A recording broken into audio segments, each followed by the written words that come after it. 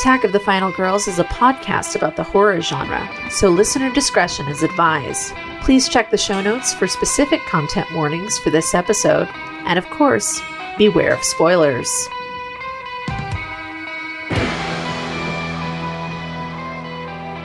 Welcome to episode 10 of Attack of the Final Girls. I'm Teresa. I'm Juliet. And we're going to tell you about some horror movies today. At least I think so. That's what we do. That is what we do. Yes. Yeah. And as a note to listeners, coming up, we are going to be talking about horror films in a different environment.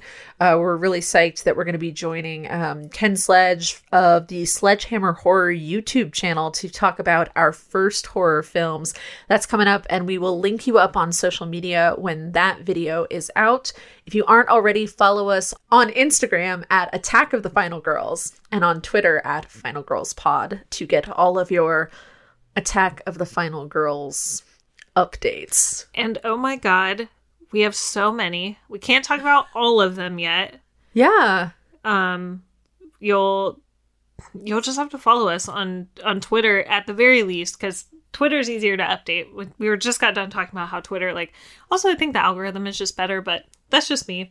That's just my experience. Yeah. When you work in a primarily audio medium, Twitter is a little easier than trying to figure out how to make the pictures make sound on Instagram. Yeah, or how do I upload a GIF again? Because so much of my communication is GIF-based.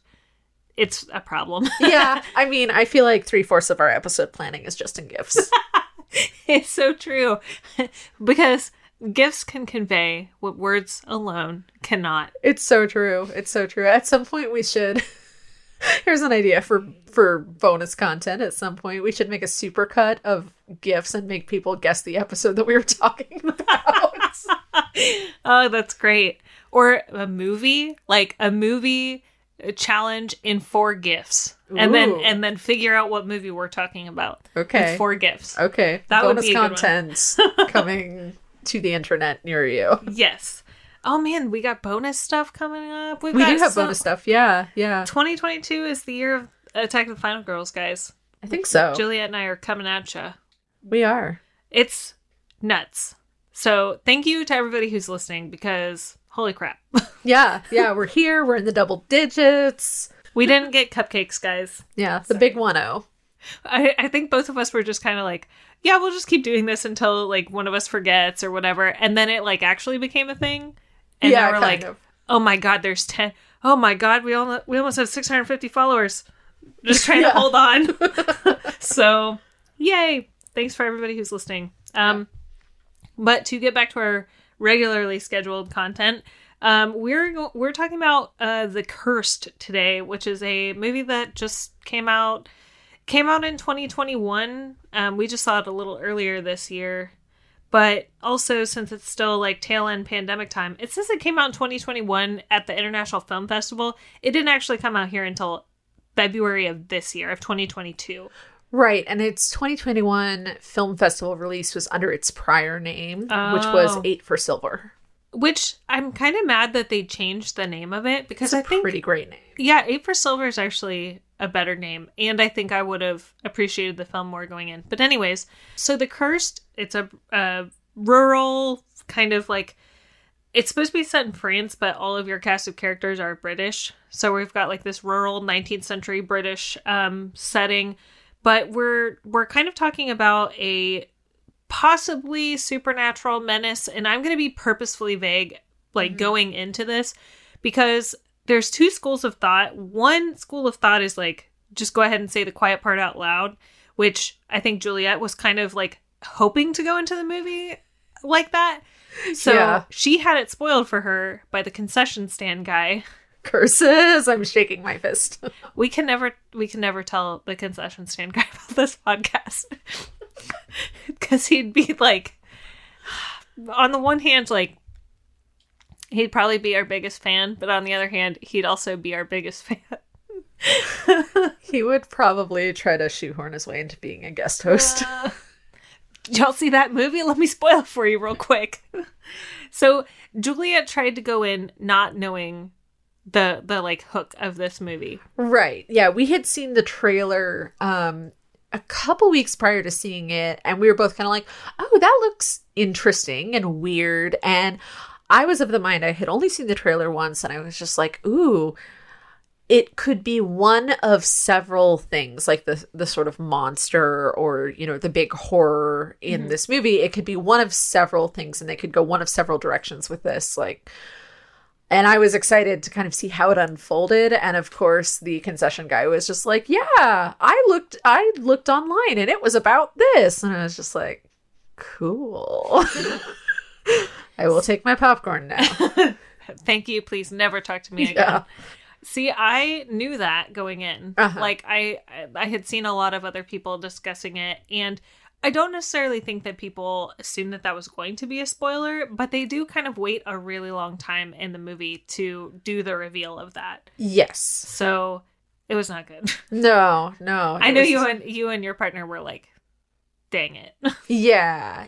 Especially because, I mean, so I guess for our purposes here, since we do, you know, we are cool with spoiling things, do we want to just say what it... Yeah, okay. Go ahead. Okay, so this is a werewolf movie, and it takes the sort of werewolf curse legend in a slightly different direction than we typically see, though definitely hearkening back to the Wolfman and the sort of typical universal portrayal of a werewolf. That said, like, for me, the trailer was really fun because I was like, is it a real werewolf? Is it somebody dressing up in furs and donning these silver teeth that are very iconic to the movie and the advertising, and using the iconography of werewolves to scare people? Is it like a witch's curse kind of a thing? I thought it was a witch. See, that's what I thought too, based on the trailer. It's also called The Cursed. Yeah. And I mean, there is an aspect of witchcraft there that I wish they would have gone more into. But just knowing, like, straight up, like, oh yeah, it's a werewolf, just a plain old werewolf. It's kind of a bummer to know that going in, because I wanted to have the fun of the reveal, even if it was exactly what I thought it would be. Yeah, exactly. And knowing that it's a werewolf movie and seeing that it's going to be set in 19th century, like I said, it's supposed to be France, but honestly, I mean, it's kind of tough to tell. It's like a rural area, you know, like out in the middle of, like, where rich people live. It was extra confusing because it could have easily been the UK. Totally, yeah. It could have been really anywhere in Western Europe. Like, yeah. Anywhere that gets fog, which is all of Western Fog Europe. and white people. Yeah. So The Cursed is, we've got, like, a couple of main characters. You've got Boyd Holbrook. He plays John McBride, who's kind of our detective, sort of. He's like an investigator guy, kind of freelance investigator. You get, like, some dark undertones of his past. And then you have the Laurent family. Isabel, the mother, played by Kelly Riley. Seamus, the father, played by Alistair Petrie from Sex Education, which I could not stop seeing. He plays Adam's dad in Sex Ed. He's the best. And their children, Charlotte, played by Amelia Crouch, and Edward, played by Max McIntosh. All of the events are sort of centered on both the Laurent property and also the kind of like township that they've sort of staked out there in this rural France. Yeah, it's sort of a provincial sort of landlord in the true, you know, original sense of landlorddom, where you would have a lord or a nobleman, which, you know, we're coding for rich white dude, yep. and his family, who have a large house, and then surrounding that house is a village of people who have sprung up around it, typically most of whom are employed in some way in service to the landlord, whether that is work at his house or for his family or for his industry, you know, farming on his behalf, or, you know, whatever, farming, hunting, etc., producing things that then benefit the landlord, and you, peasant, get the benefit of living on this land. You're protected. You are protected. Because we barely see the we like hardly ever see the townspeople outside of the Laurent, like, manor. Right. We barely see, like, where they live or, like, what kind of situation they're in. We really only see the Laurent manor, which is their home, and the church, which The church seems like it's way out in the middle of nowhere. It's kind of like far away. It seems like I have to travel a bit to get there. My understanding of that is that the church is sort of situated, in some cases, I don't know the correct term here. I'm going to use a medieval term, which is not right for this time period, but in some instances, a fiefdom would have its own church, depending on how large it is. But in this case, it seemed like the Laurent family, like, they were wealthy landowners, but they were not so wealthy to have such a large town that they would have their own church. So it seemed like the church served the sort of province of several wealthy landowners in those couple of scenes where we see sort of all of the men, the noblemen and the clergymen meeting together to discuss the werewolf problem. Yeah, so that's kind of our setting, is like out in the middle of nowhere in France. It's rural, not a lot of contact with the outside world. It's mostly like insular. John McBride is he's like an investigator guy that ends up in this place kind of randomly. Yeah, kind of. It's like seedy. Like, he also knows the police, the guy that is like a police chief or a police constable or whatever. He knows that guy, but you never really figure out why exactly. He's just like, "You're back again." Right. And the guy's like, "Yep, I am. I'm back here." And that's about it. Yeah. Yeah. Which I thought was a little weird. I think that's going to be a recurring theme of this, is like, where was this going? Where did this come from? So, yeah. The theme of this whole movie is I want more context on everything they didn't show me and none of what they did show me. Exactly. Yes, I 100% agree with you on this. So I knew that this was a werewolf movie coming in. At least I knew in as much as people saying this is a werewolf movie.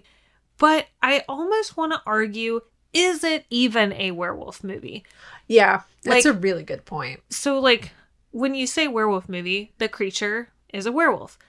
I didn't even really think that the creature was a werewolf. It's just, we don't really have words to otherwise describe better what that creature was. Yeah, it's more like a demonic transformation creature.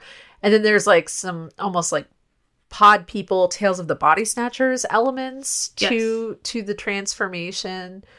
Werewolf is being used pretty loosely in this, in my opinion, at least. Because it's not really like a big hairy wolf, technically. Right. It's more like a shapeshifter, or like what you said, like a Tales of the Body Snatchers. Mm-hmm. Because at least typically what I think of when I think of like a werewolf is something that explodes out of your skin into its own form. Like, when you think about a werewolf, normally they have to shed their human skin in order to become the werewolf. Mm-hmm. If we talk about like American Werewolf in London, that's exactly how it happens. The Wolfman, well, he kind of like evolves into it. It's less like skin tearing, and it's like I evolve into that, or I grow my hair really fast or whatever. Same with Underworld. Yeah. Like the werewolves in Underworld, kind of same situation, although they like break their bones to get back into True Blood was kind of the same way too. Yeah. But in this one, the true form of the person, the human that's within, is preserved in this like weird jelly stuff inside of the monster. Amniotic sac. Yeah. Kind of. Like amniotic sac, and like it's gross. And also, they don't turn back into themselves. Right. They are like forever altered by whatever's going on, whatever like creature, monster type thing that's happening. They're altered in their brain. And there's actually a particularly disturbing scene with John McBride and all of the elders, and they're like, we caught the werewolf, one of the werewolves. And John McBride's like, they're never the same. Like, they don't come back themselves. And so they have to murder this little girl. Yeah. Because she's kind of feral. It, like, turns them into being feral. Yeah. It's weird. Yeah. Like, every time you see portrayals of zombie children, that's kind of what I thought of. Yeah. Yeah, I mean, and normally when you think of the werewolf, too, it's like, when they're in beast mode, you can't predict or reason with them. Sometimes you can, but like for the most part they're like, wild beasts. And then when they turn back into themselves, they like immediately snap back into what they were before. but it's not like that in this at all. No. It's like almost a parasite or like an organism that like creates a cocoon around them, and then like the jelly or whatever that they secrete like affects their brain to the point that they are never the same. Yeah, definitely. Yeah. It's weird. It's very weird. It's almost like an alien thing, or I don't know, because then I'm like, can the human survive outside of the shell? Like, can they learn? Okay, this is going right back into the theme. We need to know more. Well, right. And we're not going to get it.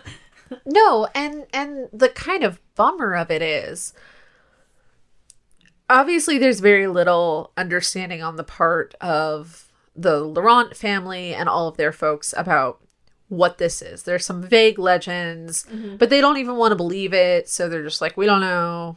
It's a wolf. But the thing that drives me up the wall about this movie is, so we start off with the Laurents and their fellow colonizers, I'm just going to say it, going up against a Roma community who has laid ancestral claim to this land. And it's sort of like, well, yeah, but you were gone and we're here now. And, their solution is to murder all of these people. And of course, the curse is placed then as revenge. But literally every Roma character is murdered. So we get like next to no information about how all of this is supposed to work, which is the more interesting part of the movie. Yeah, exactly. Just another example of several times that we've used this same theme on our podcast specifically, but using the pain of a culture, because the reason why they have to come back is inevitably because we're in the 19th century. Roma peoples are being driven westward. They're having to come back and find their ancestral lands. And these white people are like, well, we're here and we're just going to fudge this paperwork. Yeah. So, and initially they're like, oh, let's just go scare them. It's never taken more than just like us riding them down with guns for them to leave. These people are like, no, we've been driven from the homes that we were living in and we're not going to move again. And so they just kill them all. Yeah. It's kind of a chilling scene. It is. Because there's no music. Nope. It's just gunfire and them riding people down and dragging them by their hair and killing them and stabbing them and shooting them. It's like, okay, well, this got real. And what kills me about that, too, is on the one hand, they get their revenge through the curse, but I wanted at least some of them to be around to see the revenge. Yeah. Like, get your revenge on these people and revel in it. And, exactly. And they were all gone. Yeah. And so, like, what good is the revenge if they can't witness it? Yeah. And we started with some very, very cool effects. Like, they turned a guy into an actual scarecrow, which I was like, holy crap. That's why I thought it was witchcraft, too, based on the trailer. Exactly. Like, ooh, creepy scarecrows. Yeah, creepy scarecrows, burying things. Yeah. Like, I really thought that it was going to go that track. And the unfortunate part of that is they led in really solid with that stuff, and then it kind of, like, petered out. Like, we never got that same sort of, like, consistent, intense, horrific, like, imagery. At least I didn't think so. No, definitely not. Because it was like truly cruel, like dudes holding down another man and turning him into a living scarecrow and then leaving him to starve to death.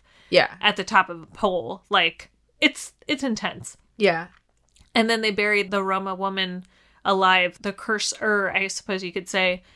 The pacing in and of itself was not very good. I was not a fan of the pacing of it. There were too many times when I was like, this is moving so slow. And then we just get like a bunch of stuff dumped all at once. And then you're like, okay, this will get me through the next slow part, but then by the end of that slow part, you're just like, please hurry up. Yeah.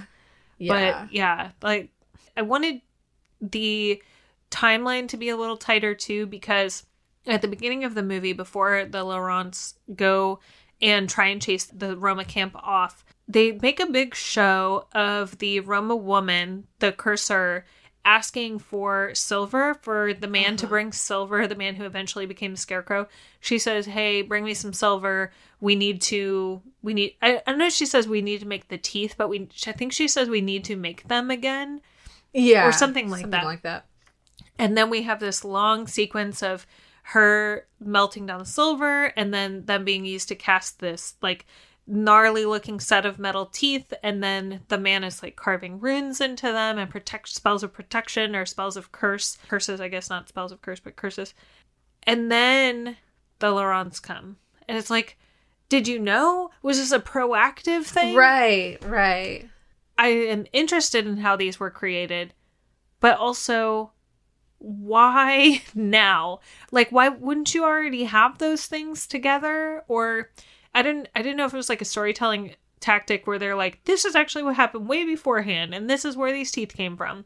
If it was, they did not make that clear at all. Yeah, I'm just like, okay, is she having some sort of premonition? But they don't even allude to that a tiny bit. No, not at all. That because they're like, you know, kind of settled in. And like, we don't really have any other things to tell us otherwise.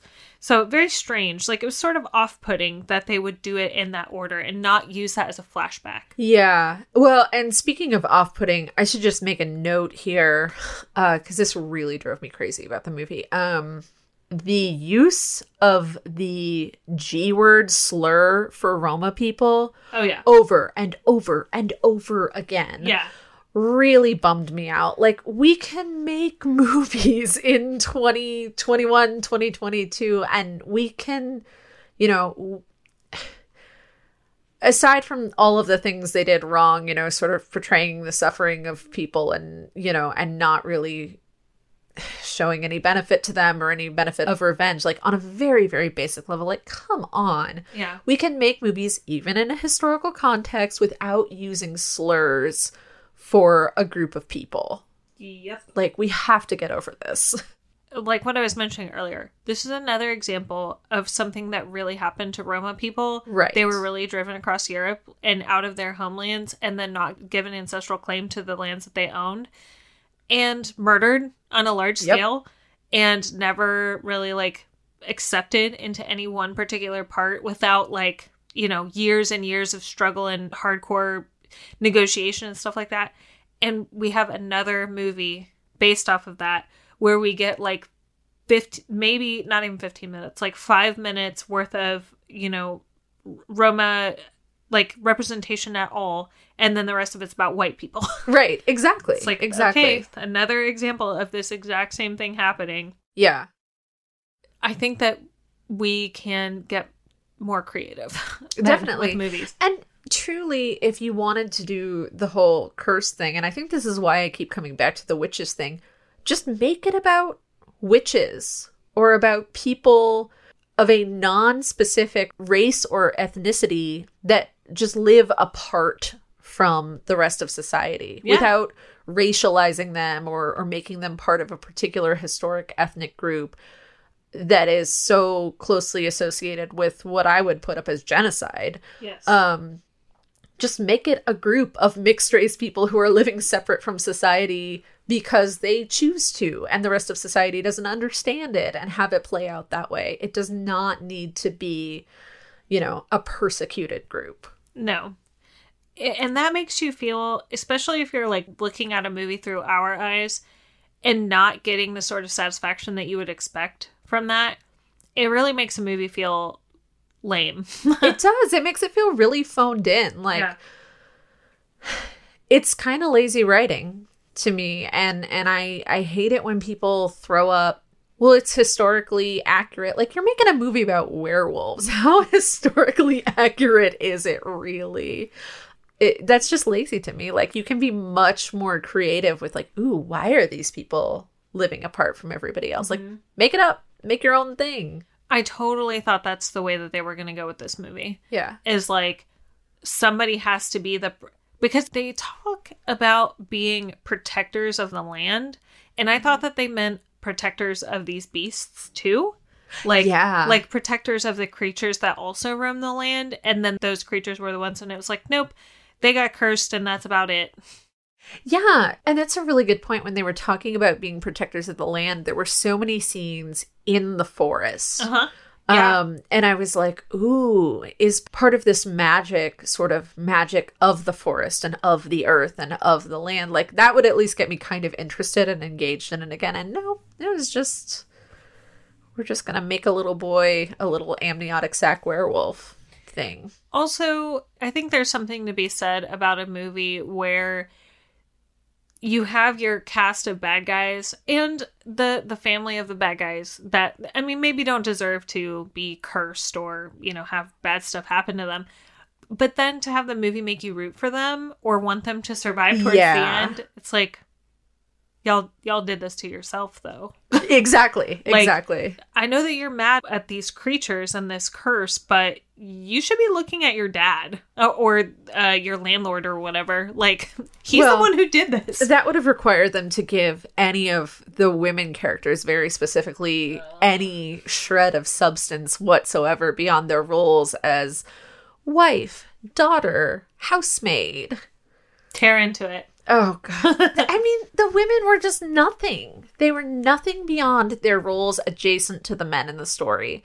And they set up the beginning with a flashback with Charlotte, the daughter, and that didn't pan out. Charlotte was like the most nothing character of all of them. It was so confusing. Why? Yeah.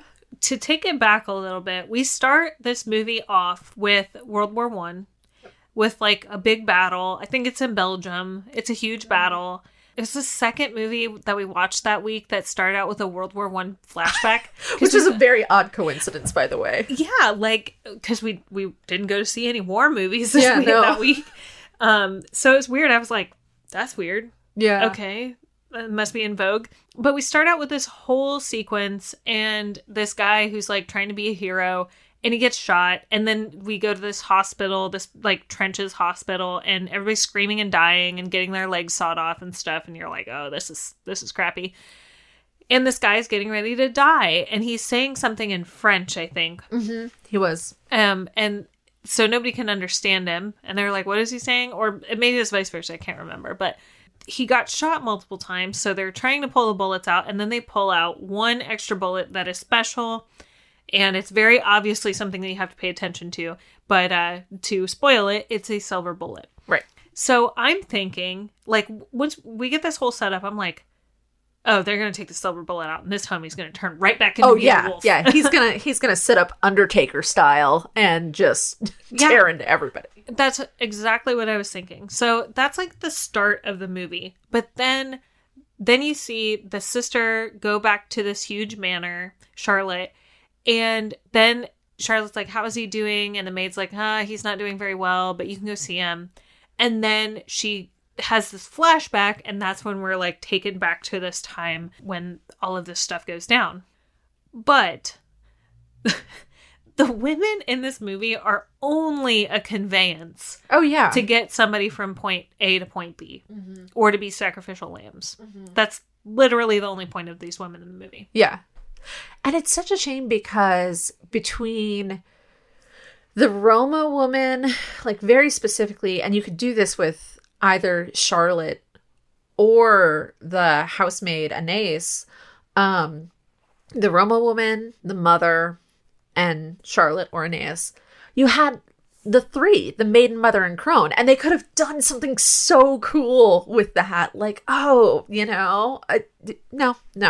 It was such a missed opportunity. Such a missed opportunity. And I felt like we were on the cusp of getting more interesting stuff about Charlotte and about, what's her name? Isabel.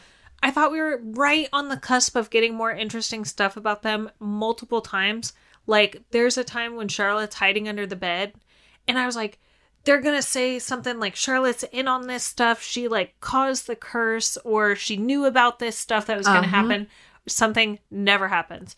Same with Isabel. I thought, like, okay, she's going to do something crazy, or she has some sort of knowledge about this stuff. Because there were so many times when it looked like she's about to say something, and then she didn't. Yeah.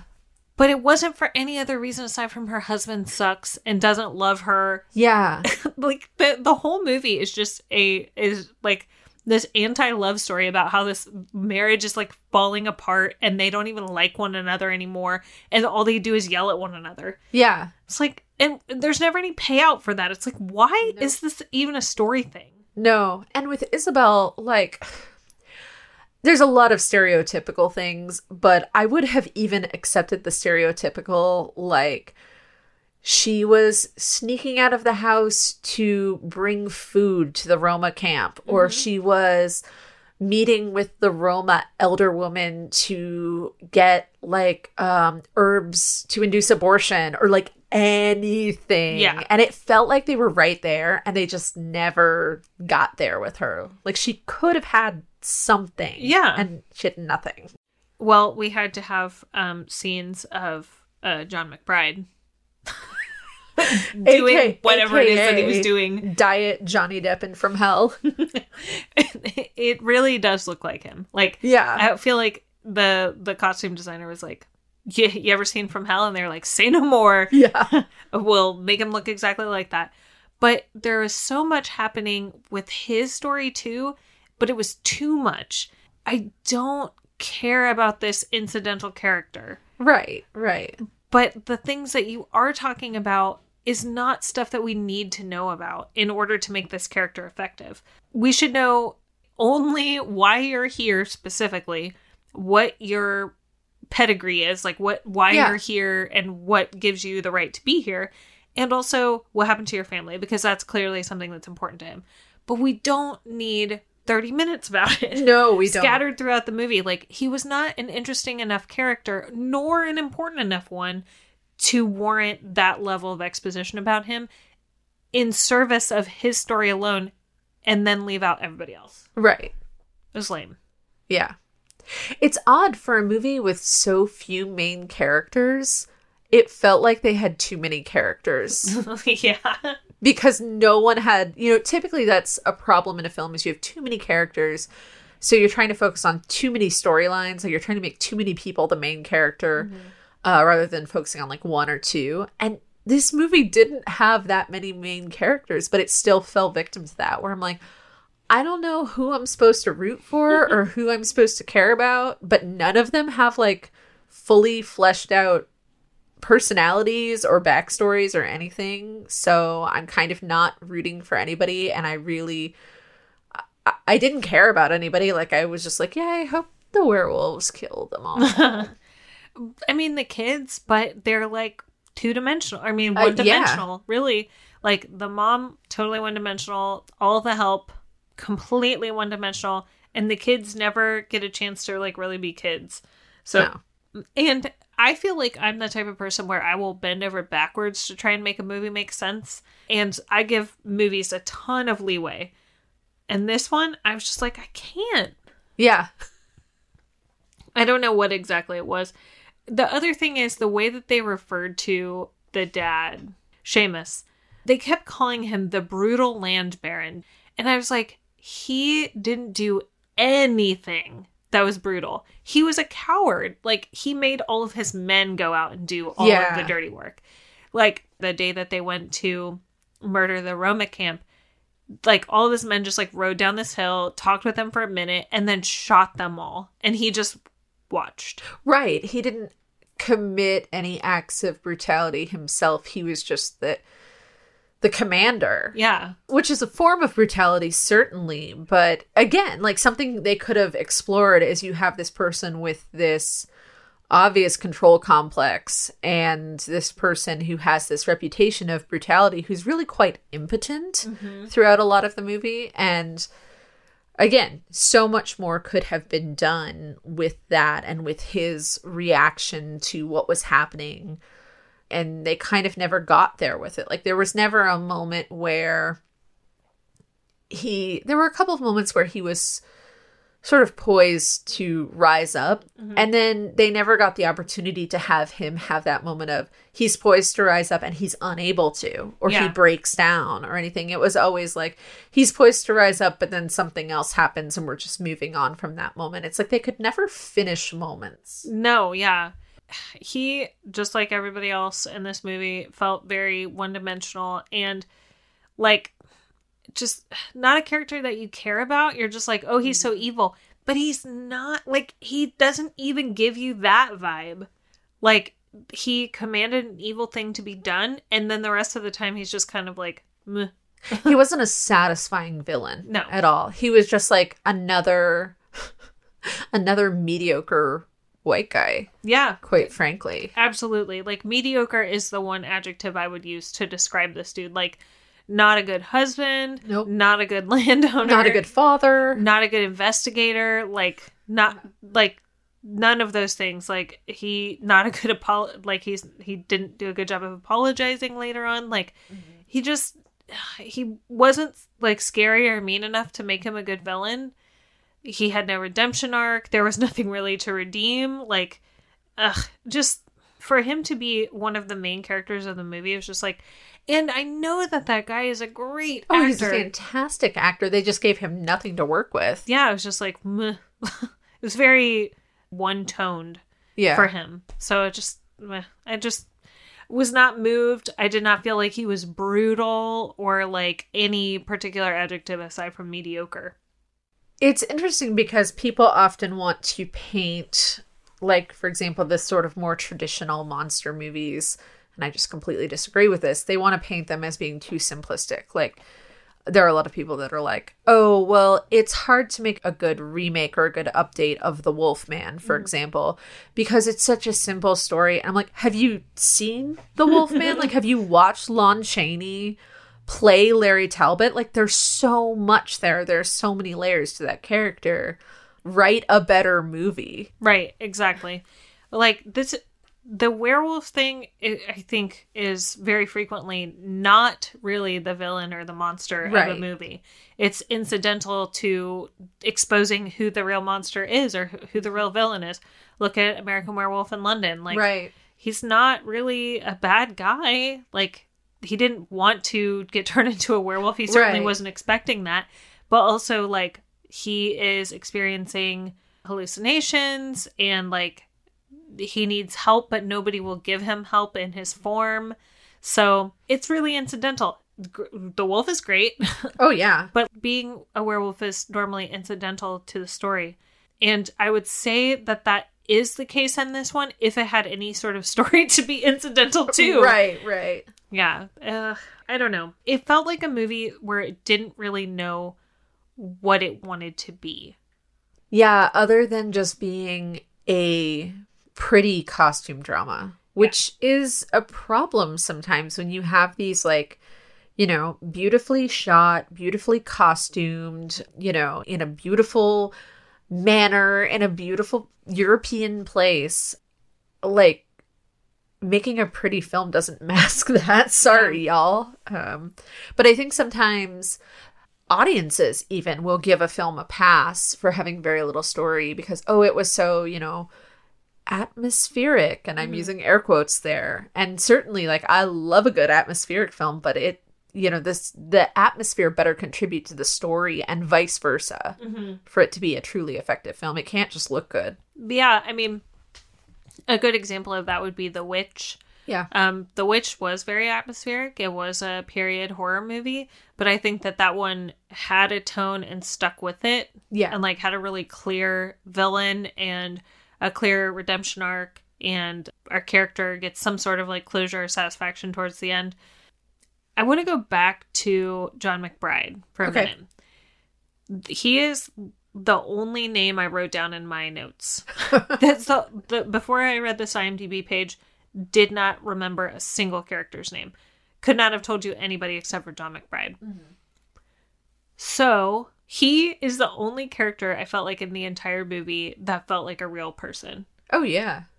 Like, not a single other person, not the kids, not the help, not the family, nobody else, with the exception of the Roma people, but they're only in it for, like, you know, 3 minutes. John McBride felt like the only real person that actually exists in life. Nobody else, they all felt like cyborgs. Yeah, and I wonder if the point was to make him kind of the audience proxy, where he can travel within this sort of world of wealth that is obviously not his world, but he can move through it with a certain amount of ease, and yet he's still the outsider. So I think he's supposed to be our proxy. Again, I want to know more about him. I want him to be more relatable than he was, but he was certainly, of all of the characters, he had the most hints at depth. Yeah. And to continue on with him, sort of a fast forward through the movie. Young Laurent boy, he becomes a werewolf. He's gone for like days, which that was like such a weird thing where you're like, so you're just cool with your kid being gone for like a while? And the dad's just like, he'll be fine. He'll come back. Yeah. It's like, I don't think so, Bo. There are no cell phones. Yeah, there's no cell phones. There's no trackers. You live next to a gigantic, like, foggy wood. Like, what's going to happen here? But he eventually, and I'll come back to this part of it, but he eventually gets trapped in this church and shot with the silver bullet. And John McBride has sussed out that the silver bullet is what turns them back into real people somehow. And to fast forward to the end, the son is the one on the battlefield, right, who has the silver bullet removed, but then he's just dead. Yeah, yeah. And Charlotte is going to visit John McBride at their home because he has adopted the two of them because both of her parents die in the course of this whole thing. And we're like, what? So the whole story arc of this, the end of this, is just the son dies, and then we watch the adopted dad, die too? How does this make any sense? How does this wraparound work at all? I don't know. And there was definitely implied a sort of like, the werewolf is dead and now I may die thing. But I'm like, were you concerned that he was gonna transform at some point? Because that was very unclear. Like, we've shot him with the silver bullet. He is no longer a werewolf, and maybe he's a little messed up, but he's, a kid again. But there was never like and we'll have to keep our eye on this young man. Like, yeah. Never. But then at the end, again, all these loose threads, it was very much a feeling of like, the werewolf is dead, and now my work is done. Let me die. Which made no sense. It was like, why does this wraparound even exist at all? It didn't need it. Because you're sort of guessing throughout the course of the movie who is going to be the one that has the bullet. But you can pretty generally figure out who it's going to be based off of their age and the fact that they do show a date for World War I, and then they show a date, I think it's like 20-something or 30-something years before. Yeah. So you can pretty quickly suss out who's going to be the one that's getting because you can see the age of the dude that they're pulling the bullets out of. Like, right. He's not an old man. He's like, 30s or 40s man. It made no sense to have that. It almost would have made more sense if they did not have that wraparound. Oh, yeah. I think absolutely. Just to have isolated it in that time. And the end could have been John taking the children away and just leave it at the kind of, is the kid okay? Is the curse really over? Just leave it kind of nebulous. Like, that would have been a more satisfying ending, as opposed to the dissatisfaction of the ending, which was everyone was waiting for adult Edward to sit up and to transform and to wreak havoc on the hospital. And it didn't happen. I wanted that so bad. Me too. I thought for sure that's what they were going to do with it. Was like, oh, they took the silver bullet out. Now he's just going to snap back into being a werewolf, and it's going to be insane. No. Or like they cover him with the sheet, and then all of a sudden, like, he grips the table or he sits up or something. I was like waiting with bated breath for that to happen, and then it just did not happen. It was so disappointing. And the whole dad dying thing, too, like, it just didn't feel special to me or tender or important. I'll kind of rewind a little bit. Before all this goes down, before John McBride, like, adopts these kids, Seamus self-immolates. He sets himself on fire because he's like, I have really boned this up, y'all. I'm just going to go ahead and set myself on fire and peace out. And it's like, cool, so you're just going to leave your wife, who clearly has you have not allowed her to like develop any skills of, being able to exist in real life. You're just going to set yourself on fire? He's like, tell my kids I said sorry. Like, okay. Like, no, thank you. So brutal. He was so cowardly to tell his men to go and murder this whole tribe of semi-defenseless Roma people.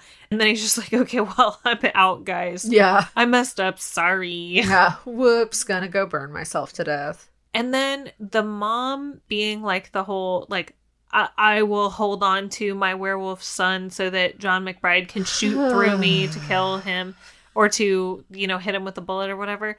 did not feel endearing whatsoever. No, not at all. Did not feel like I wanted to be more like, I didn't feel more sympathetic to her. No.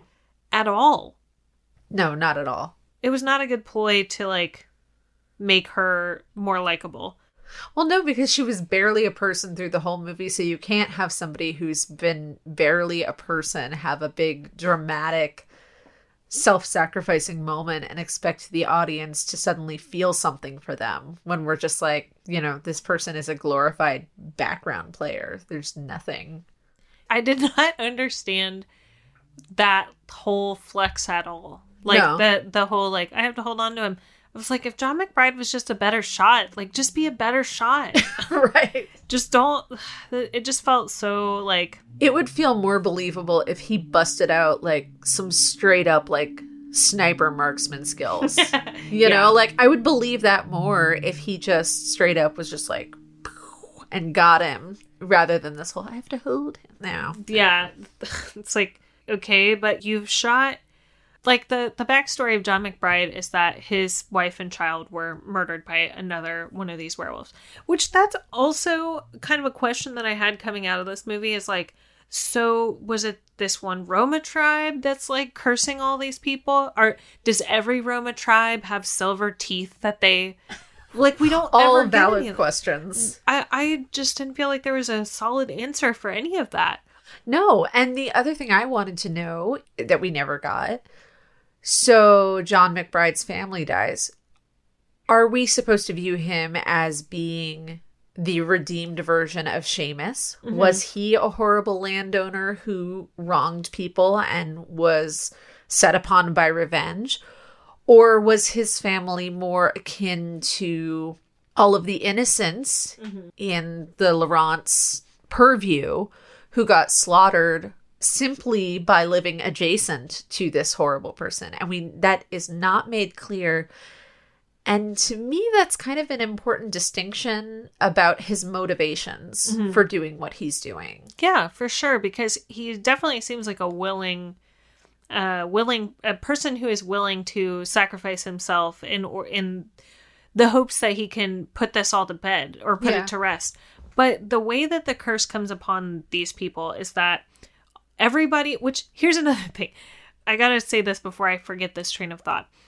Everybody in this village is having these nightmares of the kids are having them. I totally forgot about this. Right? Okay. So everybody in this village is having nightmares about the Scarecrow Man.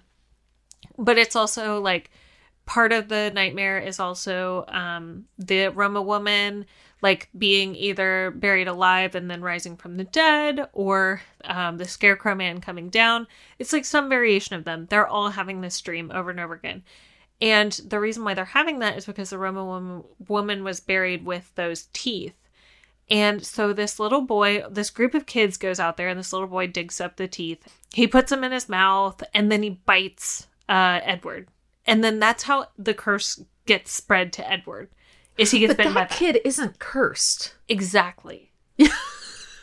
So that's number one. Number two, the dad and the mom don't know what's going on, but they are also having these nightmares. Right. What? Right. Yeah. Like the mom pretends like both Isabel and Seamus both pretend like they have no idea what's happening, but later Seamus says that he's been having these nightmares. I'm like, so who's lying? Right. Like, right. Are you having these nightmares? Do you understand? Or are you not having these crazy nightmares? Because these would be really, really bad nightmares to have. Oh, yeah. They're pretty scary. But it made no sense to me. Like, okay, are y'all in on this? Are you not? What? Yeah. It was suspect. Yeah. Also, do the nightmares end if the werewolf is killed, or are we meant to believe that John McBride still suffers from nightmares, that Charlotte still suffers from nightmares, that her brother does? Like, that would be so much more interesting to know. So I'm just like, the pedigree of these werewolves was like something that I wanted answered that we never really got a clear answer for. Like, so John McBride's family was at the same situation where like he murdered a tribe of Roma, or a camp of Roma people, and then they were like, they also buried their silver teeth and another little kid grabbed it. Like, what? Many questions. So many questions.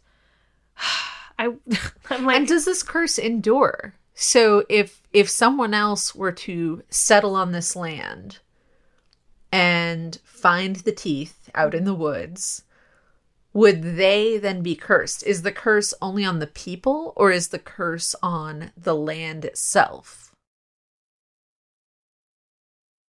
I don't... I have many questions. And, like, the little kid who ended up digging up the teeth, like, totally blacked out and didn't remember biting Edward. But later he ends up, like, being mauled by the wolf anyways, or by the creature.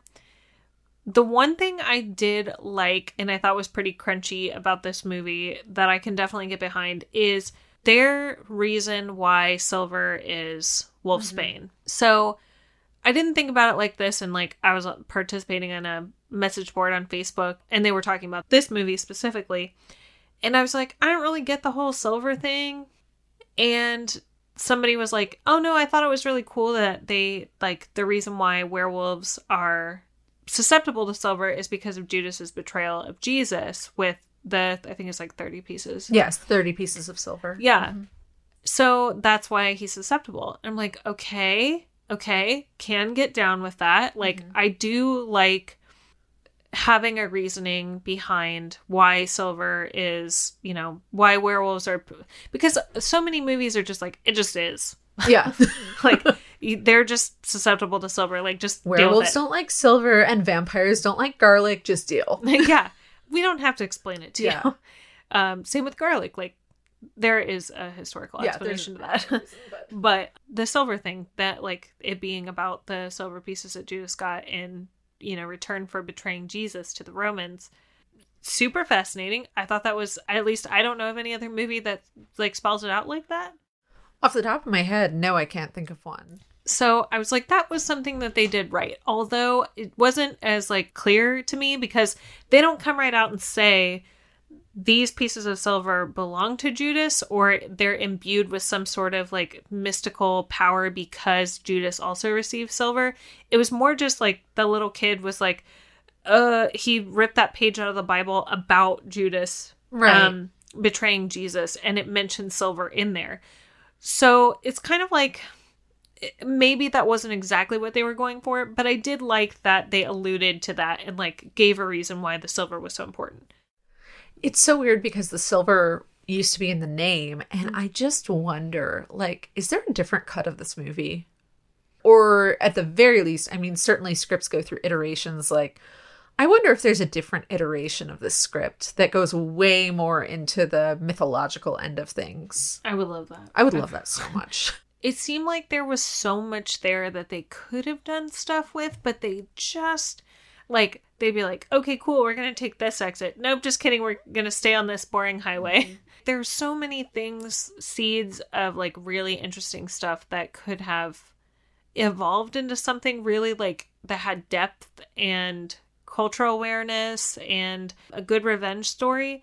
But then it's like, okay, well, this guy killed all these Roma people, and his family are also, like, wealthy landowners, and they just live in this giant house. But you should feel bad for them because their kid's a werewolf. Real bad. Their kid's a werewolf, and he turns back into a human. But that ending just felt like so kind of, for a movie that started out so strong with, like, so much really good visceral imagery and, like, could have had a really good redemption arc. It's just like, well, the kid died because he was in World War I and he got shot, and Edward, and Charlotte, like, visited John McBride as he was dying because he adopted them. Okay. That's it. Yeah. Like, okay. Sure. Do I feel bad? Like, now Charlotte's a rich kid? Like, yeah, a rich woman?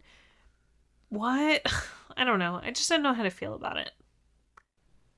A darker ending actually would have been better if Edward hadn't survived. Yes, absolutely. The sins of the father passing on to the son. Absolutely. Which, it happened a little bit, but then it just stopped. Yeah. It's like, okay, well, I don't know. Sometimes when I come out of a movie, I do like to be like, I don't even know what to think. This was not like that in a good way. No, same. Yeah. I wasn't down with it. I wanted to be. I love a werewolf movie. I love a creature feature. Another thing that took me out of it was the CGI was kind of bad. The practical effects were really good. The CGI was like, they didn't have enough money to keep doing this. And I don't think it did very well domestically. No. It was a Sundance movie in the first place, but I think it cost a lot and it did not do very well. Yeah, it honestly surprises me that it did decently well in the festival circuit. Because I'm like, what are people seeing in this that I'm not seeing? Because I am just seeing all of the places where the story felt totally flat.